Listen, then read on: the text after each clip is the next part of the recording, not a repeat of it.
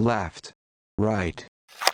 Yo, thanks for tuning in. I think you're going to like this episode. Throughout the Sip Talk podcast, homelessness has been a topic that's kind of come up many times. We're bringing in Derek Kirk, who was once homeless before, but he's also got an incredible story.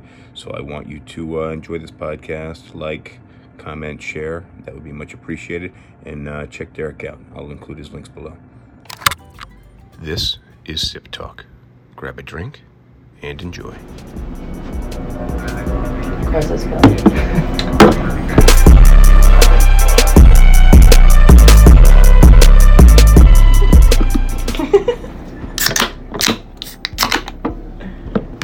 Cheers. Cheers. Cheers.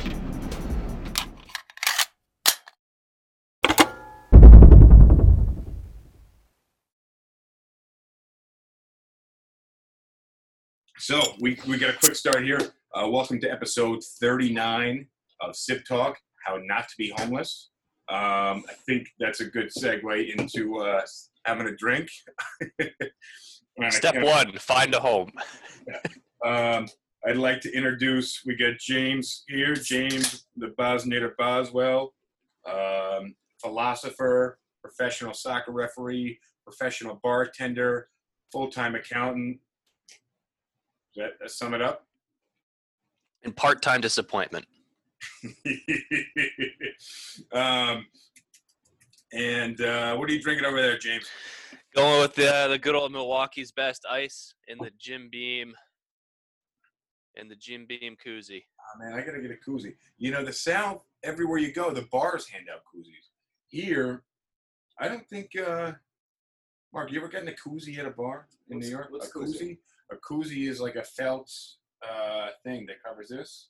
It's like a little foam thing to keep your drink cool and like so that way your hand doesn't heat it up. Oh, all right. Yeah, it's the Dude, I have so many of those. Like a couple of weeks ago, I was cleaning out the apartment. We tossed probably 20 of them. We don't have them here. I toss the ones that I get that like I don't like the brands. Like I got a Triumph motorcycle. I have a Harley Davidson koozie. I toss the Harley koozie because I don't know. I just felt like I was cheating at myself. For those of you guys that are watching live on Instagram, they changed up the app. There's an update. I can't see what you're saying really. Sorry about that. If you guys are watching live on TikTok, that's awesome. I can see what you guys are saying, but the interaction is really, really tough. So tune in. Make sure you load up the comments. We're talking about how not to be homeless. James' leading question for me was, what was the closest I've ever been to homeless? Yeah, either being homeless or even just like having like a short period of time where you got to experience it. Yeah. Well, here's my thing about homelessness is that you ask somebody why they're homeless and they're going to tell you because they lost their job, or they're going to tell you because they got evicted or they didn't pay rent. But my question for you, and just answer this straight up, don't read too much into it, James. If you got evicted, what would be your first move? If like you just showed up at your house after work and there's a chain across the door, which by the way, I don't know if South Carolina laws, in New York City, that's like way, way illegal.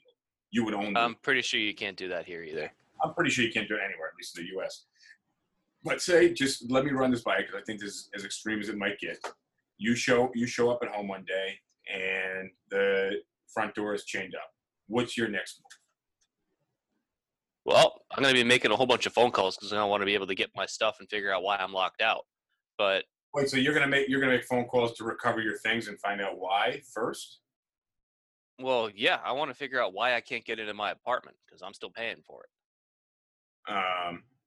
Okay. Well, let's say you haven't paid. Well, then the place being locked up is probably not going to come as much of a surprise. But assuming that I'm not able to stay at my place, the short-term solution is I'm going to reach out to people that I know and see if I can crash at their place for a couple of days while I sort things out. Eventually, I'm going to wear out the welcome with them, as is natural. And so while I'm staying with my friends or whatever, I'm probably going to be trying to figure out what's going on with the apartment and also scouting out new housing opportunities, whether it's getting a new lease somewhere or like finding a place to store my things if I can get access to them.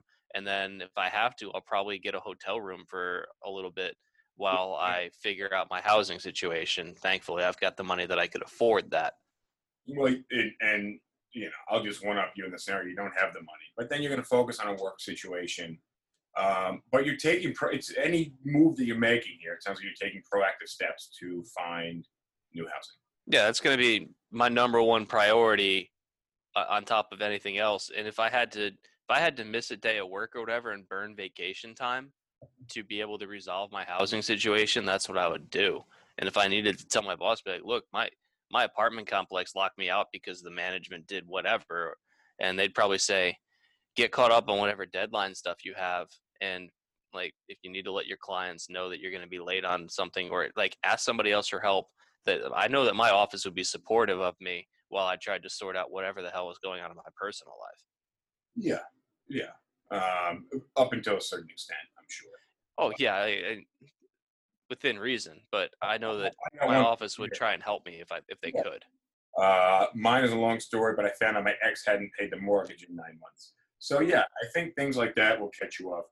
But I think really the difference between you and someone who remains homeless or spends extended time homeless is that they're not taking the proactive steps.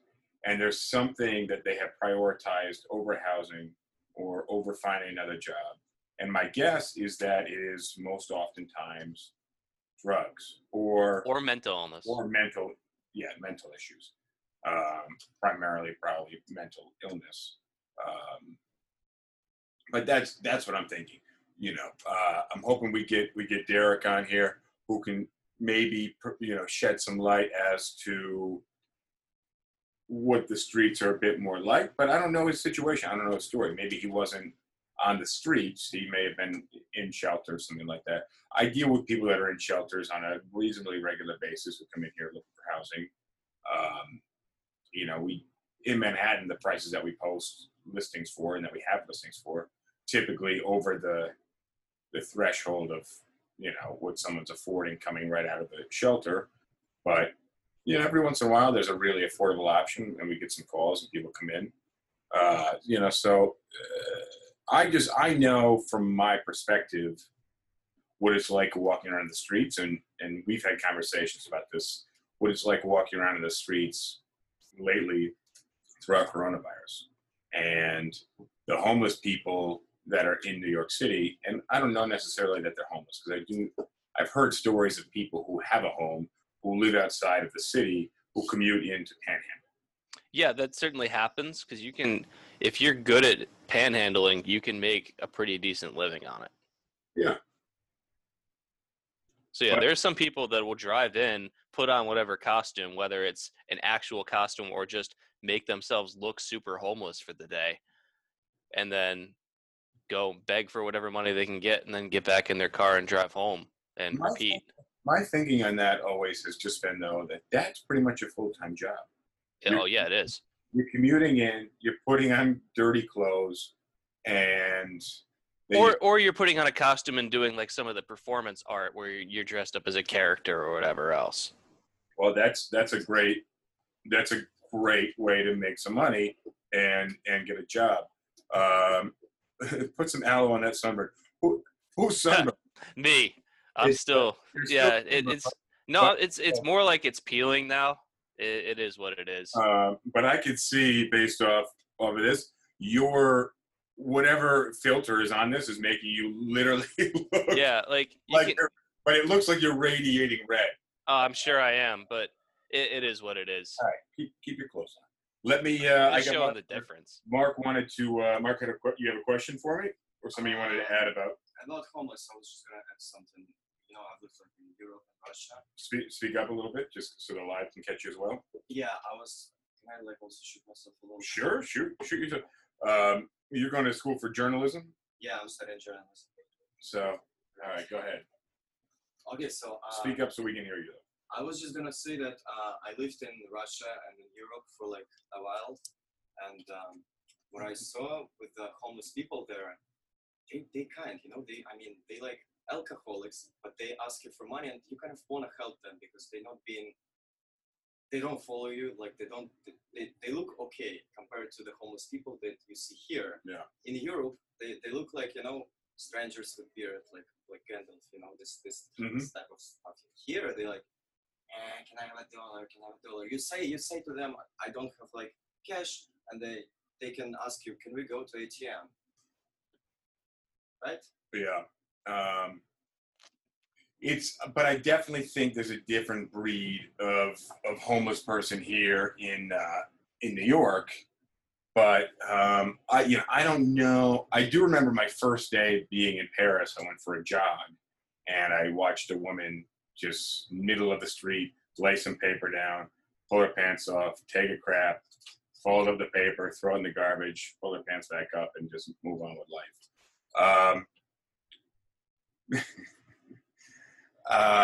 And it's just it's just weird to, like, I guess you gotta go, and a lot of public places aren't going to give you access for public restroom. And also in Europe, a lot of the public restrooms actually charge some small amount, like 25 or 50 cents or whatever. Yeah, but I don't know that I can speak necessarily towards the difference in homeless, but I do feel, especially in Manhattan, that a lot of the homeless population here is, yes, it's all about drugs. And I think, maybe throughout the rest of the world, drugs are harder to find, maybe. No, not at all. Well, you think the types of drugs, maybe it depends also on where you are. My time in Spain, it wasn't hard for me to find drugs if I wanted them. But just think about, but you were paying for them probably, or you were with someone who was paying for them. We're not talking about drugs that a normal person from our perspective would do. Okay. Well, I don't know. Somebody who's making a lot of, like, cocaine is a very popular drug. What are other popular drugs? The three easiest to find in Spain would have been cocaine, marijuana, and some version of ecstasy. Yeah, that's really recreational. I'm not talking about crack or heroin. Crack doesn't really exist outside the United States. Like other, things. Yeah, heroin, fentanyl. I saw this guy outside of the Lincoln Tunnel, and I've watched over the last year his leg deteriorate. It really started at the ankle, and it's worked its way up to his like up to the kneecap. It was all bandaged up, and I parked the bike and I walk by this guy all the time. And then if I had to go through the Lincoln Tunnel, I see him sitting there at the Lincoln Tunnel. So I was in a greater portion of last year, and recently I saw it on all the way up his thigh, on top of like his quads, the top of his leg, and it was split open. So it's swelling. But I imagine, it's disgusting. It's got to be painful. I imagine the guy doesn't feel a thing the majority of the day. And the rest of the day he's going after whatever drugs that he's going after to mask the pain. But the thing about the U.S. homeless population versus a lot of the rest of the world is that we have programs in place to help the homeless and give them a helping hand to make the next step up, should they choose to pursue that route. Yeah, and so my roommate worked at a homeless shelter in Charleston for a while, and one of the policies that the shelter had was if you were there, no drinking, no drugs, and there was a pretty strict curfew of, I don't remember if it was 8 or 10 o'clock at night, but it was one of those ones where if you were staying there, you had to be back by a certain period at that night, and if you didn't make the curfew, then like they would kick you out the next day. And so they would have a lot of people that would come in and they'd say, yeah, we have room available, but like, here are the rules. And some of them would say, I can't do that. Because of drugs? Yeah, they would say, I can't not drink or not do drugs. Thanks for the offer, but I'm going to stay on the street. I'm not saying that's the majority of them, but there were a number of people that wanted shelter or whatever, but couldn't abide by the rules of the shelter. Mark, what's up? Can I add something? I feel like it goes more towards like a health related reform, or like a health problem. You guys have opioids crisis. Mm-hmm. Like opioid addiction. I feel like once you're in, that's it. Like you can't. It's completely different thing. In many countries, it's illegal. Like opioids are just illegal. Here, if you don't find opioids, you can get like heroin on the streets like easily. Well, heroin's not legal. I know, but that's how people get to heroin because a lot of doctors they prescribe. Well, opioids. what I imagine has happened to a lot of, because our office is right near a methadone clinic. And methadone is treatment for heroin use. And what I imagine happened is someone has an injury and they go to the hospital and they're prescribed whatever type of opioid, or maybe non-opioid, whatever is masking the pain.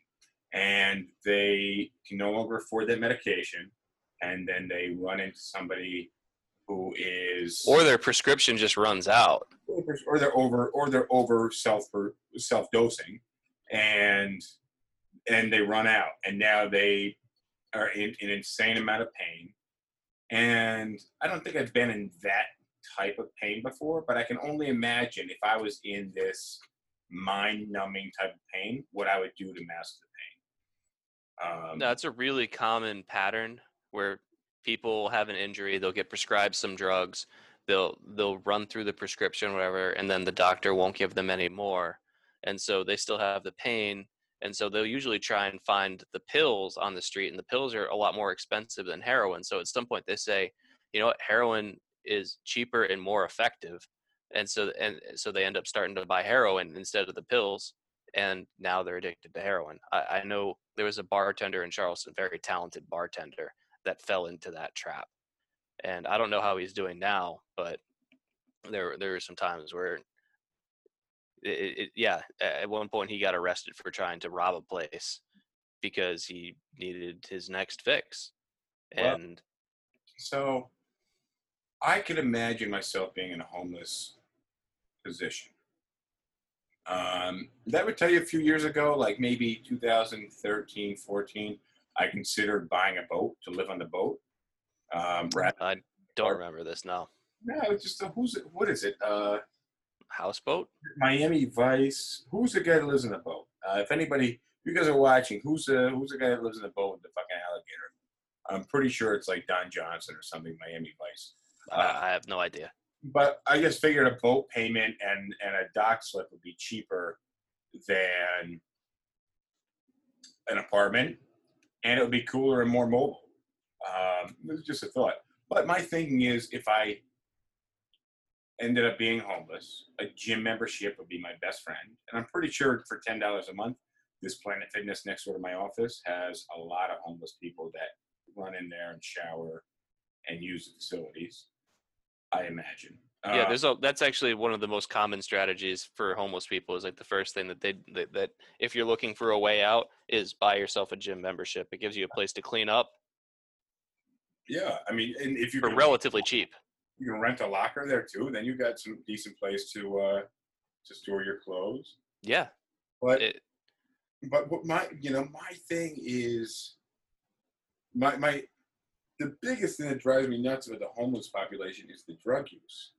I told you the story the other day. I think we were on air about the agent here who the homeless guy basically like attacked her, but first started asking her to buy him food.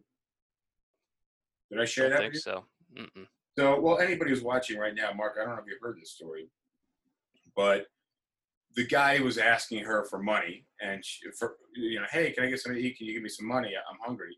And she said, I'll buy you food. So he goes, okay. They walked into McDonald's, which is the end of the block here, and he ordered like fucking $30 worth of food. This wasn't part of the deal, buddy. And then the guy at McDonald's was like, why don't you just get the value menu? It's the value menu item, it's a better deal. And then the guy got upset with the McDonald's worker saying, what do who are you to tell me what to order?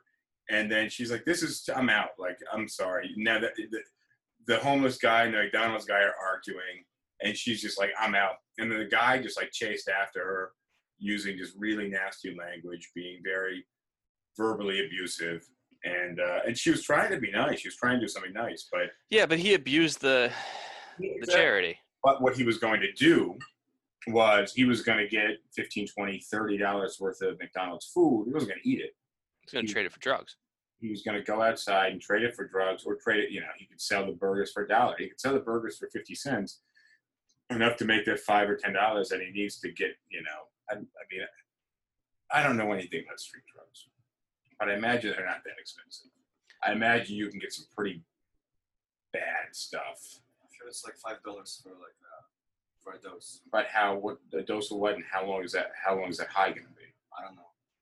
It depends on the drug and what dose you're getting. I have no idea. Like, none of us are really good ambassadors for this, but If you want me to bring somebody else on who's currently homeless, I'll send somebody right outside. So what's the closest you've ever been, or like the closest experience you've had to being homeless? That was my opening point when I asked you, if you showed up to your door and it was locked, you would call a friend, you would call family. Now, maybe you're, excommunicated from your family or whatever. You're going to make alternate arrangements. It's not, homeless should be a temporary thing. So what's the closest I've ever been to homeless? I've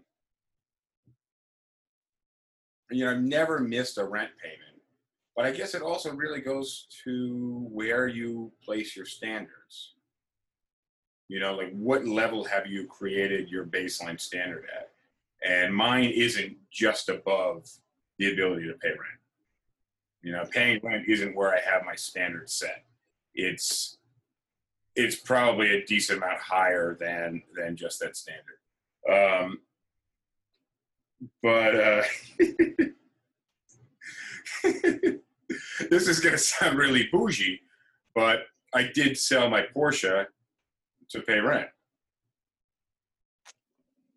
We all have to make sacrifices. Yeah, we all have to make sacrifices. But it's a true statement. At the time when I bought the car, money was rolling in. We were making lots of money. I really, I could have bought it in cash if I wanted. However, because of coronavirus, rather than hold on to the car as long as I could, that was one of the first things to go. Especially in New York City, having a car is a luxury, and then having a luxury car is an uber luxury. So I sold the car to pay rent, but I could still get to and from work. I still have the motorcycle. I have 2 bicycles. I have subway and public transportation, yellow cabs, Uber. I'm not shooting myself in the foot by selling the car. But my point is setting, your priorities at whatever level. Yeah, but again, it's like for people that aren't mentally ill and aren't addicted to drugs, it's much more likely that homelessness, if it happens, is going to be a temporary thing. Yes, and that's. I remember going to a ski resort in the summertime. You went to Smuggler's Notch in Vermont? Yeah, but only once, and it was during the winter. Well, we used to go for like a summer program. We used to do hiking and stuff. And there was one like overnight hike where you bring maybe they provided, I don't remember. But you go and you hike and you stay in this place all the way to the top of the mountain. And I just remember sleeping in like cots, I must have been 7 or 8 years old at the time. But you're basically sleeping in a big open room. And that in my mind, when I imagine homelessness, I go to that childhood image of what it was like being in basically a giant resort that's empty because it's summertime. And there's cots or whatever else lined up on the floor. And that's an improvement over a lot of homeless people's lives. Yeah, but that's what I figure is akin to a homeless shelter. Closest I ever got, I only really got to do it. Only did it once, where when I was living in Spain early on in my program, there was a town about an hour and a half east of where I was living, and they were having this big festival or whatever. So a whole bunch of the people in my program wanted to go to check it out. So I said, sure, because the bus trip was only like $20 round trip. So I go there, and it's an all-night thing, and a lot of them got hotels or hostels or whatever, and I was super poor, so I was like, you know what, I don't need a hotel or whatever. So now it gets to like 3 or 4 o'clock in the morning, and I've been drinking since 9 o'clock at night, and I'm just super tired, and I don't have a hotel to go to, and the first bus doesn't even leave the city, so I can like get back to my room in Bilbao until like 7 or 8 o'clock in the morning. And so like it was January, it was cold, and I didn't really have anything on me. I had just kind of normal clothes, like long pants and maybe like a button down shirt or something. And it was probably like 40 degrees outside. I tried sleeping in like a garage opening where it was slightly sheltered. And I eventually ended up sleeping. I walked into a hotel and then just like walked up the stairs and slept on the landing of a staircase at like the highest floor, figuring that would be where like there would be the least amount of foot traffic. That's also coincidentally a good place to have sex. Just saying. The landing of a staircase in a hotel. Yeah. Especially if you can't afford a room. Yeah. Well, but yeah, that even just doing that for one night of not having a place where I could go inside and just have the most basic amenities, like I can't do that again. Anytime I travel, I make sure to have arrangements. I don't ever want to have to do the whole homeless thing. Ladin, who's watching, who's saying we should interview a homeless person. We're trying to get right now. Should be on any minute. Derek on the line, who was formerly homeless, grew up through that system, and we're hoping to get his perspective. Yeah, he's going to have way more to say about this than either of us. Well, yeah, exactly. We may have had some tough times, but homelessness is, I mean, when you're like, oh yeah, I've hit rock bottom, would you consider? And it's my understanding that he was homeless as a kid. Mm-hmm. So, when you're a kid, there's a lot of stuff that's out of your control. You also don't understand what's going on as well. Sure. I just remember being a kid, like as young as 8, 9 years old, probably even younger, just being like, fuck, I hate not being in any control and just wanting to be an adult so I can just call the shots and not have some arbitrary, no, you can't do that with no explanation holding you from doing something. Yeah. And I remember that from a really early age, just being like, fuck this. And once I remember the freedom of having a bicycle where like it was okay that we could, you and I could, how far away would you say we lived from each other? 5 miles? As the crow flies, yeah. Okay. So, but as the cycle pedals, maybe probably 6 or 7 miles on the roads. Yeah, I don't know. I just remember the absolute freedom it felt like having the bicycle. And then once I had the car, just feeling like a real person where there was no constraint on life in Yeah, it was really liberating. Just like, I want to go somewhere. I don't have to ask anybody. I can just go. Yeah, you're not relying on anybody else. Obviously, money is an issue, but that's that's about it. Gas money is an issue. Although at the time, I very quickly graduated from jobless person with their parents' old car to pizza delivery guy with their parents' old car. So I don't know if this guy's having technical difficulties or not, but has he reached out to you? Yeah, and should be coming on, but irregardless, I want to get into what you would do if you found yourself homeless. I already kind of told you. It's reach out to the people that I know can support me on a short-term basis. Use the time that they give me to be able to find a solution. And now let's say that time has passed, though. Now what? Well, I'm either gonna if I have the money, I'm going to probably just get like one of those like weekly rates at a hotel. Do I still have my car? Sure, but you don't have any gas money, or maybe tickets. If you're in New York and you get a ticket, or imagine you're in New York and your car's been towed, and now it's $180 or whatever, the $95, whatever the holding fee is, and you're wearing dirty clothes. So like now interviewing for a job day by day, hour of sweating in the sun by hour of sweating in the sun, finding a job is becoming more and more. If I have $0 to my name and I don't have a car, all I really have is the clothes on my back, then the first place I'm going to be going is I'm going to be looking for any homeless shelter that's out there that has some kind of support services, where, because I'm not going to have to worry about drugs or alcohol or mental illness or whatever. So I'll be able to get in and I'll have a place to sleep at night and a place to shower. And I can use the time that the homeless shelter gives me to try and find a job.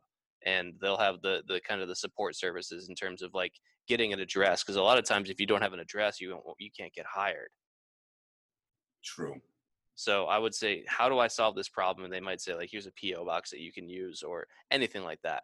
So And so I would find whatever resources are out there. If I can't rely on friends and family, I don't have a car that I can sleep in, I don't have anywhere that I can go, then yeah, the first place I'm going to go is a homeless shelter and try and get the resources that they have available.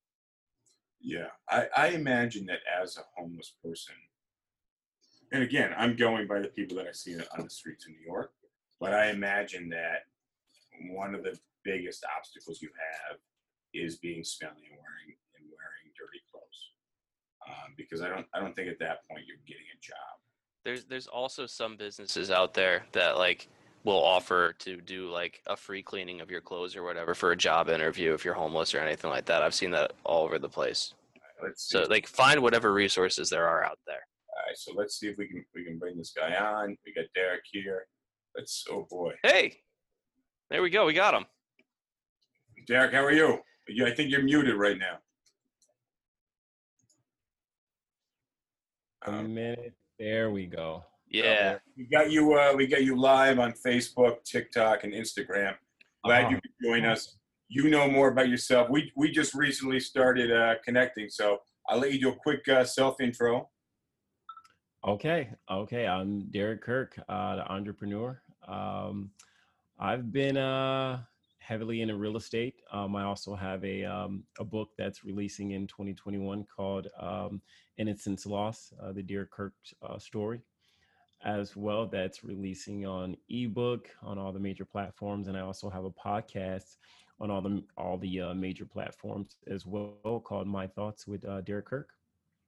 Well, we're glad to have you. And one of the things we've been talking about while we were waiting for you to be able to come on is just our thoughts on how does homelessness happen and how do you get out of it? And both of us are not really well versed in this. We read a little bit about your bio and your upbringing, and we think that like one of the biggest questions we have is how were you able to break out of it and find success for yourself?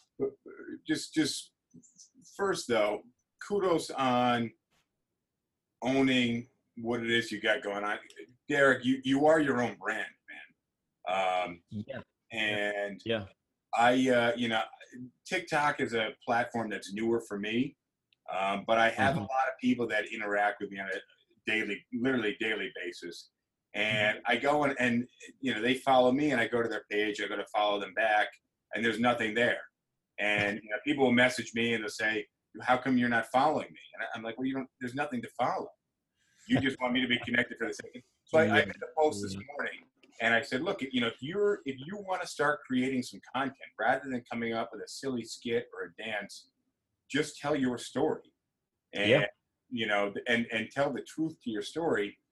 And I believe that you have really doubled down on that, and I think you got a very cool story.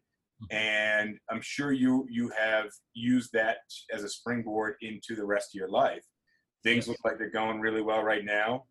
You got the podcast, you got this book in the works. I'm looking forward to hearing a little more on that. I listened to a few episodes of your podcast. I like them. They're shorter than ours, which makes them much more digestible. We can get a bit carried away. But it is Sip Talk, so the goal is to digress a bit the more we drink. But let me just ask you, because we definitely want to get into the homeless thing, because it's something we've talked about a lot lately. In New York City, the homeless population is fucking wild. And while people were not working and there weren't masses of people on public transportation on the streets, the homeless really took over. Yeah. So that it's been a recurring topic that we talked about a lot, which is why when you reached out to me and shared your story, that was one thing that we really kind of zeroed in on. But I'd like to hear, from you a little bit about your story. And if you want to elaborate on the homeless portion of it, we'd be glad to hear it. And if you don't mind us asking a few questions along the way. Yeah, no problem at all. So pretty much how it all started was my mother was addicted to drugs. My father was absent, and so we grew up from birth all the way through by the age of 6, heavily around drug use, the distribution of drugs as well in my neighborhood. I grew up on the east side of Detroit, which is pretty much an invisible neighborhood. It's an area that most people won't travel to. It's not a very safe area, and to grow up in those parts, or life expectancy isn't very long for people that grow up in those neighborhoods. You don't really expect to grow up as an adult living in those neighborhoods. So in elementary school, I had to walk about 2 miles one way to school and 2 miles back, and I'm only like 5, 6 years old. But that was pretty normal. You saw other kids doing it in that, that 2 to 3 mile radius of neighborhood that I knew.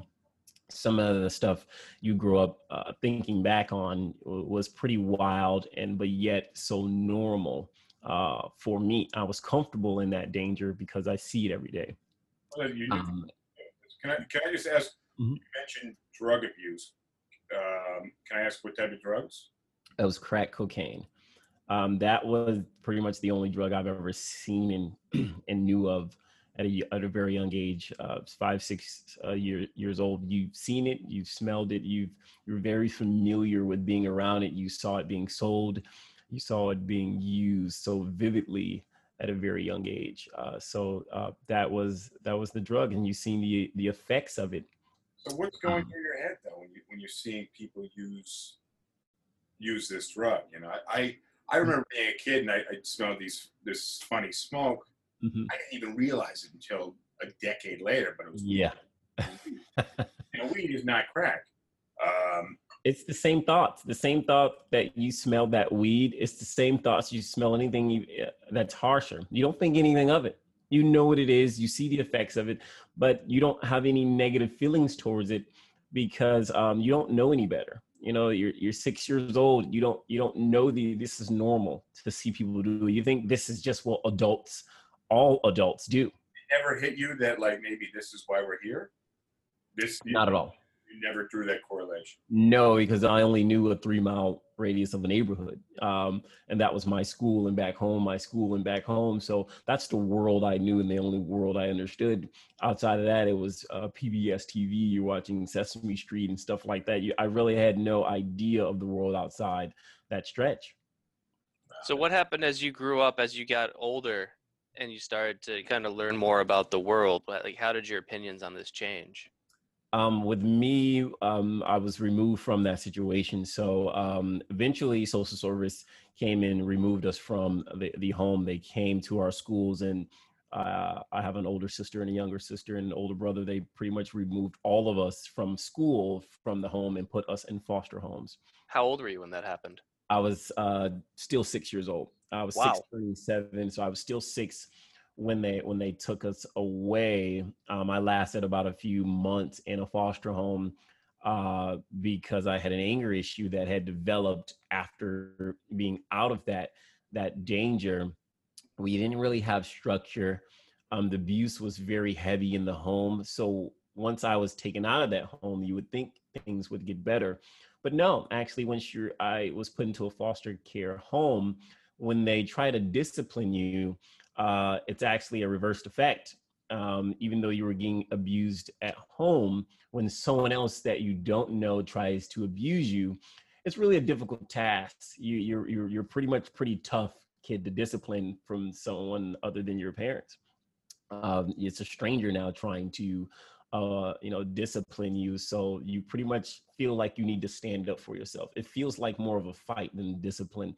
And so I started to fight back to my foster parents, which wasn't, they weren't staying for it. So they pretty much called my social worker and say, hey, we got to get rid of this kid. He's pretty he has an anger issue that we didn't know he had. And so from there, they moved me to an orphanage. And so now 7 years old, I moved into an orphanage. And I was at that orphanage for about 10 years of my life inside that orphanage, living there. And which sounds dreading, because we all have a really blurred idea of what an orphanage is. But without the foster home, without the orphanage, I wouldn't have been able to be where I am now. I wouldn't have had this clear view of the world. I wouldn't have had this complete understanding of diversity. I wouldn't have been able to go places. It really broadened up my view. It really gave me a childhood as well. This orphanage was massive. It was the size of a college campus. So it had different dorms there, all filled with other kids like me, and from all across the Michigan area, some from Indiana, some from Ohio. They all come to this facility as orphans. And so we end up building a bond together and becoming brothers and learning more about other nationalities and the way other people's lives, and we see their families and people get adopted. And so you really end up getting a childhood and learning a lot. We had schools that were on campus as well, elementary, middle, and high schools that were on the facility. They even let us go off grounds to school. So now you get to go to the public high schools and the public middle schools. So now you get a much broader look. And these were all quality schools that the orphanage had money to send you to. And so, but when people hear orphanage, it's such a really fuzzy look, but there's a downside, because now I have to watch all these close people I begin to love go off and get adopted year over year over year over year, but yet not me. So that's that side too. And then eventually you age out of the orphanage, and now you have to go out into the world and find a way for yourself. But they really give you the tools to where you, if that does happen, you can kind of hit the ground running. So you turned 17. So you left the orphanage. What happened? What was your arrangements when you left? Pretty much you're pretty much getting ready for college at that. So once you're age out of there, they give you kind of an in-between home to go to, is usually a foster home. At that age, I'm pretty much self-sustaining. I don't really need any help with anything. I take care of myself. You get a job, and you pretty much, the state usually gives you money every single month to kind of take care of yourself in additional to the job that you have. So financially, you have more than enough money than you need to actually take care of yourself while transitioning to go to college. So I got a couple of things. I got Mark here. He's one of the agents with the company. But real quick, just how do you want people to follow you? What do you want? Instagram? Yeah, Instagram's the best. D Kirk for us. That's D Kirk FOR us. Okay, and that's Kirk KIRK. Yep. FOR US. Yep. All right, cool. So Mark, you had a question real quick. Did you want to throw that in there right now? Yeah. Okay. So I'm gonna spin it just so you guys can see Mark, who's chilling in the office with me here. Oh, there you go, Mark. So since we're in real estate right now, and Justin is a big person here, so my question is this: Can you link like homelessness, crime increase, and people moving out from New York City because of the pandemic to the current real estate market? Like so what are you saying? Are you thinking because of the pandemic right now? Well, just given the current situation, like this, the pandemic that got us shut down, and then the crime increase, people started moving out from the city, and it's a lot more homeless people right now also. Okay, so let me just correlate that a little bit, because I want to, Derek, I want to learn a little bit more about your background, and then I want to, Mark and I obviously see the homelessness and the crime in New York City all the time, so I want to get into that a little bit. But the one thing I wanted to ask beforehand was, you seem to have had a pretty good trajectory, right? Mm-hmm, yeah. Now, do you feel that you were an outlier? Kinda. There's Derek Kirks everywhere. I'm pretty much a blueprint of many others like me. Some just don't go as far. Some may cap at college, or they only make it out of high school. But yeah, I definitely, it's not easy. It's definitely not easy. So, did you spend any time really on the streets? Yes, at 18, I was homeless.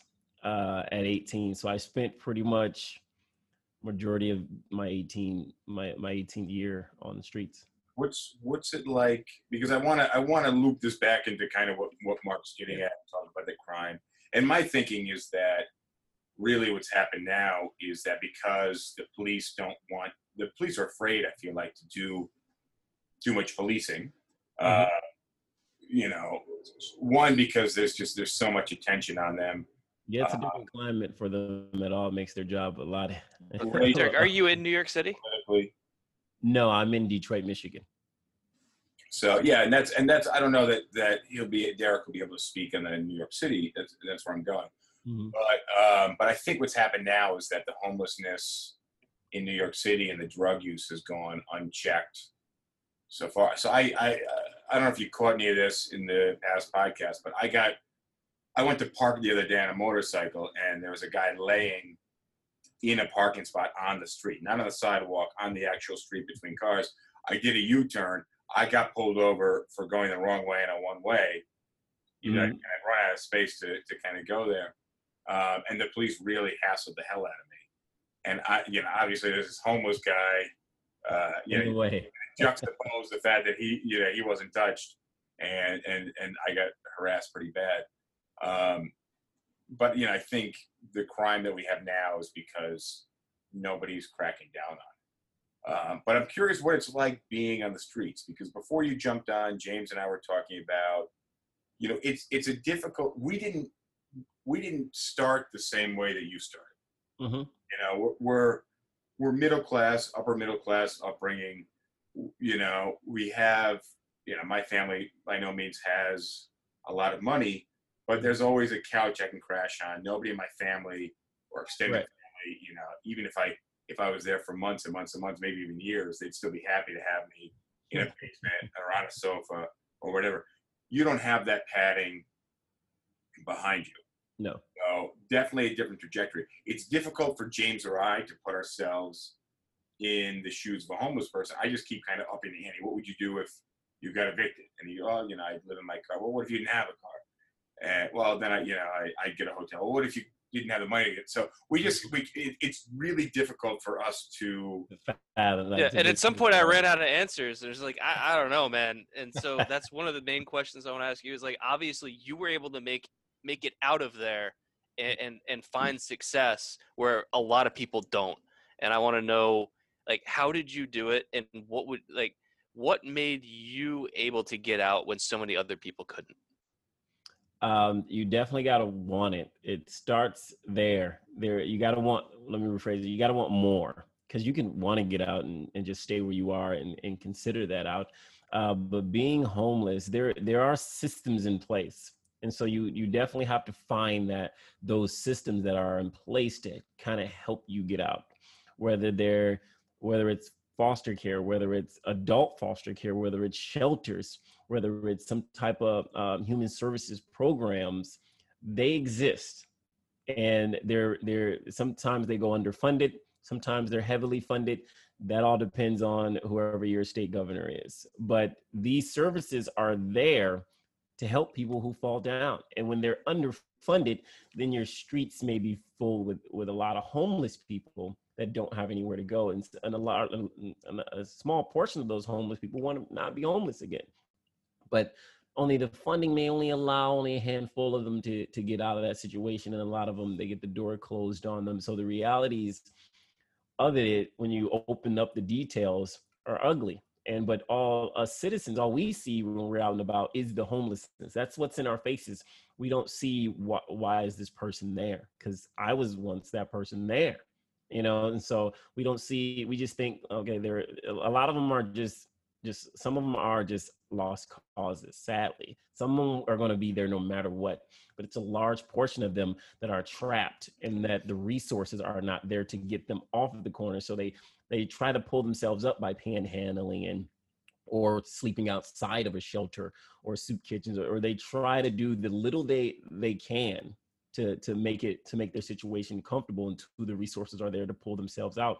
Me, I was at the time I was homeless, I was just lucky enough to be young enough, because that helped a lot. I was young, and so I had priority services over someone that may have been 25, 30, 40. So since I was still considered a kid, the services got kicked to me over someone else that may have been like 35, 40, because they still considered me a kid. So now I was able to get out of that situation a lot faster than them. And then I just pretty much trampoline myself onto college and onto business. And so definitely the city services where your tax dollars go to help these homeless people. I'm gonna make a wild guess that when you were homeless, you didn't have a drug problem though. No. So I've never done drugs at all. I've never smoked weed. I don't drink. I don't smoke. All circling back to how I grew up. So that stuff I'm afraid of, the effects of my past. I don't want to know what that stuff will do to me. Well, and that's completely understandable. But that puts you in a different position, even at 18 or whatever. It's a lot easier to help someone who's homeless, who doesn't have drugs or mental illness problems, because then you can say, here's what we can do for you. We don't have to conquer any other demons. We can give you the steps. I also can see, while I was out there, I can also see why people pick up drinking, why people start smoking. Because when you're out there in New York, when it gets cold and when you've given up and you're sitting out there below zero weather, being sober isn't the best way to sleep. When you're drunk, you pass right out. It's really, when you're out there and you're looking at other homeless people, you see why they're drunk. So you're sober. You're not a drinker. No, I'm not a drinker. You said you've never done any drugs. Do you ever drink? No, I've never drinking either. Okay, good for you. Good for you. But you see why these being out there with them, I see they need to kind of get out of their mind. They need to kind of go to pass out. They need to, the realities are just too harsh. And me being sober out there, it's all in my head. You're up 4 a.m, sitting at a park bench. Yeah, I'm awake, so you see why they do the drugs they do and they drink, because they need to escape their reality. And being there makes you really understand why they do it.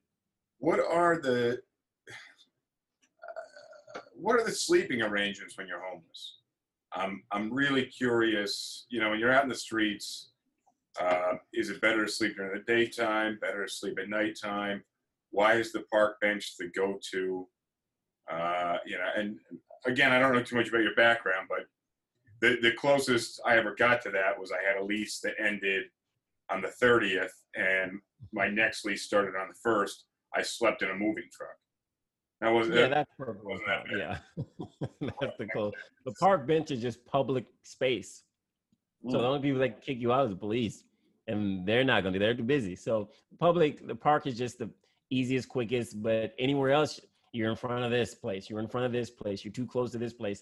The business owner is going to kick you out most likely. You don't have anywhere comfortable to sleep. The park is just public. No one's really going to throw you off of it. Yeah. So when you see homeless people now, how are things where you are now, given coronavirus and the shit economy that we've all got? How are things over there? Well, we still have a homeless problem here. Homeless nowadays have escalated. It's a lot of people take advantage of homeless now. It's kind of a business now. There's more resources more than ever. There's a lot more money and resources now more than ever. Most people can get help. The minimum, the funding has rendered the standard minimum has rise. So now I see homeless people that made a career out of it. And you learn who is doing it for a career and who is actually homeless. And it's sad to see the ones that you pass by. It'll shock you. You saw where they were going after, they leave that corner. They actually probably go to a house, and it may not be the best house, but they go to a house.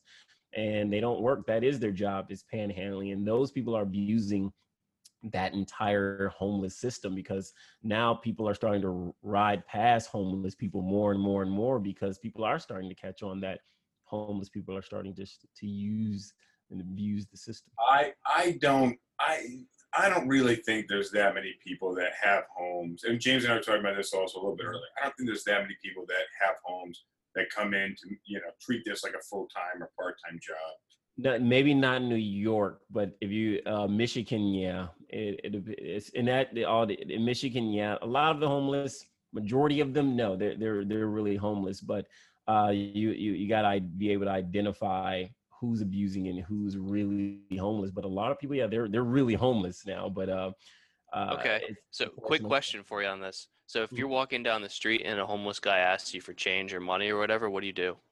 It's usually not the people that walk up to you asking you for asking you for change. Those people are usually the really homeless people. The ones that are kind of not really homeless are the people you see in the same spot every time you ride past a corner.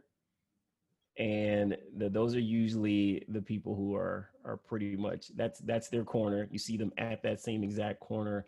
But do you give people money on the street? Depends. It depends. If I see you if you walk up to me and I'm downtown somewhere, then yeah, if I can look at you and like, yeah, you're really homeless. You can look at someone's attire and tell. You can look at where they're positioned. When you've been homeless before, I've seen people taking advantage of it, and so you can kind of start to eyeball it as well. I'm just gonna say that's a skill you have that I don't. Yeah, it's there. You see a lot of homeless people all the time. You pick up on it pretty quickly. Yeah, well, I don't think in Charleston, South Carolina, I know there are homeless people down there, but yeah, we've got a pretty decent population of homeless people in the downtown area. The more metropolitan the area, the more likely there is to be homeless people who can survive. True. Mm-hmm. Because I ride past one every day, and oh my goodness, I see him. He has a wife that's at the next corner right after him, and they do the same things. They communicate. It's organized, and that's when you know it's not real. It's too organized, and those are the people I'm talking about when it's organized. But you wouldn't really catch that it's organized unless you're paying attention to them. And that's why the touristic areas work, though, because the tourist isn't paying attention. Yeah. Yep. And they want to buy that goodwill feeling by which is why that's that works. So crazy. So what else is going on? So you went to college. Where'd you go to school? I went to Western Michigan University in Kalamazoo, Michigan. I graduated with a degree in psychology. And yeah, so I needed a tutor for every single class. My elective classes, I needed a tutor for every single one. Graduating high school, I needed lots of tutoring, and in college, I needed lots of tutoring. But you put in the work. Yeah, I definitely put in the work just so I can stay on the playing field with everyone else. I kind of needed tutoring. I was pretty much in touch with myself. I knew that high school wasn't going to be easy for me like it was for everyone else. Same with college. I knew what I was walking into as well. So I knew it was going to be a tough battle, and I knew how hard I was just going to have to fight just to be what other people consider normal. Did you get into real estate right after college? I got in college. I started as an RA, the RA life, and then I moved as a leasing agent, and then from a leasing agent, I kind of skyrocketed from there. From a leasing agent, I went to a leasing manager. From a leasing manager, I went to an assistant property manager. From assistant property manager, regional manager, operations specialist, all the way up to the corporate ladder, pretty much. That's a pretty solid trajectory. You definitely latched on and you knew what you were doing. But you'd done that. That was basically your former life. You looked for opportunity, you stuck with it, and you went with it. And now you got this entrepreneurial side, which is not the same as the kind of career that you're in. but you're really building this. Somebody asked if you have a YouTube. What's your YouTube? I don't have a YouTube. I don't have a YouTube. No. What I ventures haven't are you branched- in on the entrepreneurial side? What kind of businesses are you trying to start up? I buy low-income houses and turn them around and rent them as low-income houses. So I'm pretty much helping the people that was pretty much me one day. You know, so if you're low-income in Section 8 housing or you're homeless and you get approved for Section 8, you can come rent a house from me. Okay, so let me ask you this. You would probably be able to give me some really great perspective. Let me just restart the live over here because we just got disconnected. So we see in New York City, in Manhattan, which is predominantly the area that I cover, rents are pretty high. Mhm. So a lot of the city and state programs don't cover a high rent. You know, if you're Yeah, it's not happening. the rent at one bedroom average price is around $3,000, which is prior to coronavirus. Yeah. You know, you're not getting a voucher for that. Not at all. You're gonna be in one of the boroughs. You mean Bronx, Queens, Brooklyn, something like that. But the rents have dropped quite a bit, and there are cheaper places in Manhattan. Some of the vouchers really reach. Some of them they cover a decent amount of rent, but landlords still don't want them. And Yeah, I know. I get it. you know, right? Yeah, So- I got them, so I know why those. Especially even though the rents may have dropped, that's still perfect. If it's still the same high class building, it's still the same middle class building. Even though the landlords were forced to drop the rent, the tenants are still going to be the same that come in there. And I get it. I know why they don't want them. The tenants are definitely they're a little harsher on the properties. For sure, because they come in with a bunch of kids there too, so you have to budget for that as well. They're going to bring some damages. Some of them, then you get lucky and have some great tenants that take care of the property, and those are the ones I get thankful for. You know, I give them discounts just so they can stay. But then you do get some tenants that are really heavy on the property and bring some really harsh damages, and I see that often more than not. And but so- it is often. It is often. And that's why so many landlords are adverse to these programs.